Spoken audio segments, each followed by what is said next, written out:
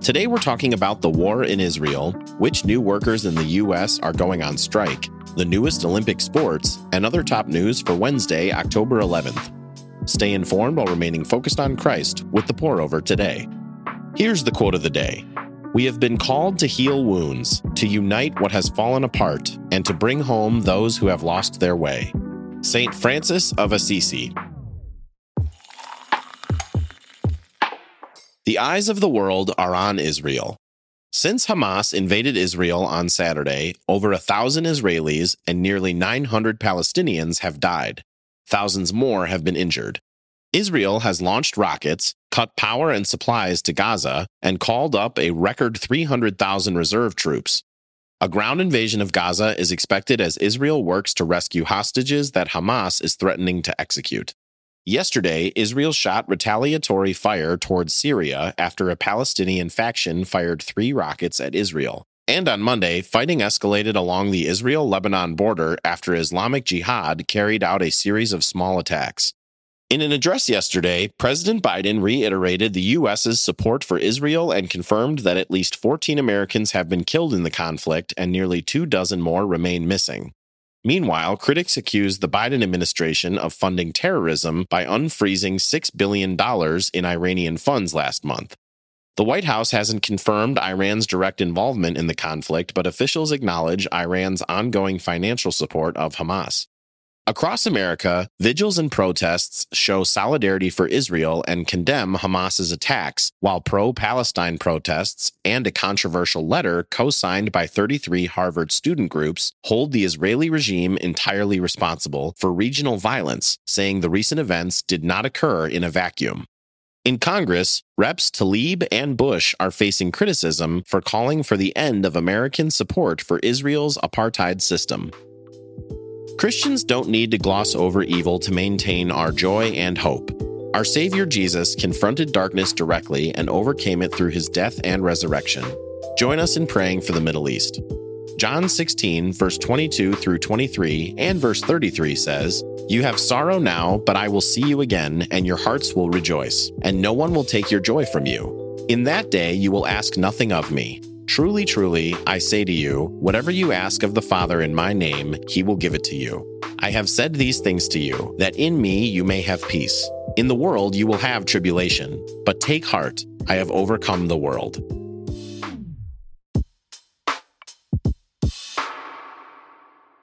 Just as Hollywood's writers are returning to work, pharmacists and more auto workers are walking out. The Writers Guild of America announced Monday that 99% of members voted to ratify a deal with the Alliance of Motion Picture and Television Producers to raise salaries, grow show staff, and control the use of AI in script writing. Also Monday, some Walgreens pharmacists took off their white coats, saying they can't properly care for their patients due to low staffing and burnout. Walgreens says it's engaged and listening to concerns, but the grassroots strike led to store closures in Arizona, Washington, Massachusetts, and Oregon. Finally, 4,000 Mack Trucks workers are striking after members voted down a tentative deal. The ongoing auto workers strike over disagreements on salary, schedules, health and safety, benefits, and more now involves over 30,000 workers in more than 22 states. When discussing divisive topics such as high-profile labor negotiations, remember that both your stance and how you take your stance reflect on Christ. We shouldn't sacrifice relationships to win arguments. Romans 12, verse 18 says, "If possible, as far as it depends on you, live at peace with everyone." Today's episode is sponsored by Truth Over Tribe. If you're listening to The Pour Over, it's probably because you're tired of partisan hot takes and want to keep Jesus at the center of your news intake. If that's true, Truth Over Tribe is a podcast for people just like you.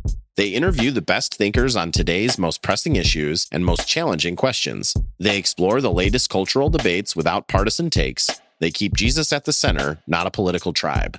So stop what you're doing and take 10 seconds to subscribe to Truth Over Tribe on your favorite podcast app. Check out the link in our show notes. In other brews, here's a rapid round of updates. Forget professor, her students can call her Laureate Claudia Golden. On Monday, a professor at Harvard won the Nobel Prize in Economics for her research on the gender wage gap over the centuries. She is the third woman to win the honor and the first to not share it with a male colleague.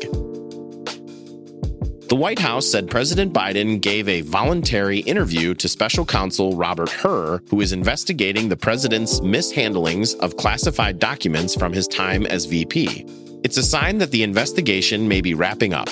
Roughly 25 documents with important-looking stamps were found in Biden's Delaware home and an old office late last year. The field is shifting. Former Rep. Will Hurd dropped out of the presidential race, endorsing Ambassador Nikki Haley as the best person to unite the country. Meanwhile, Robert Kennedy Jr. officially ditched the Democrats and is running as an independent.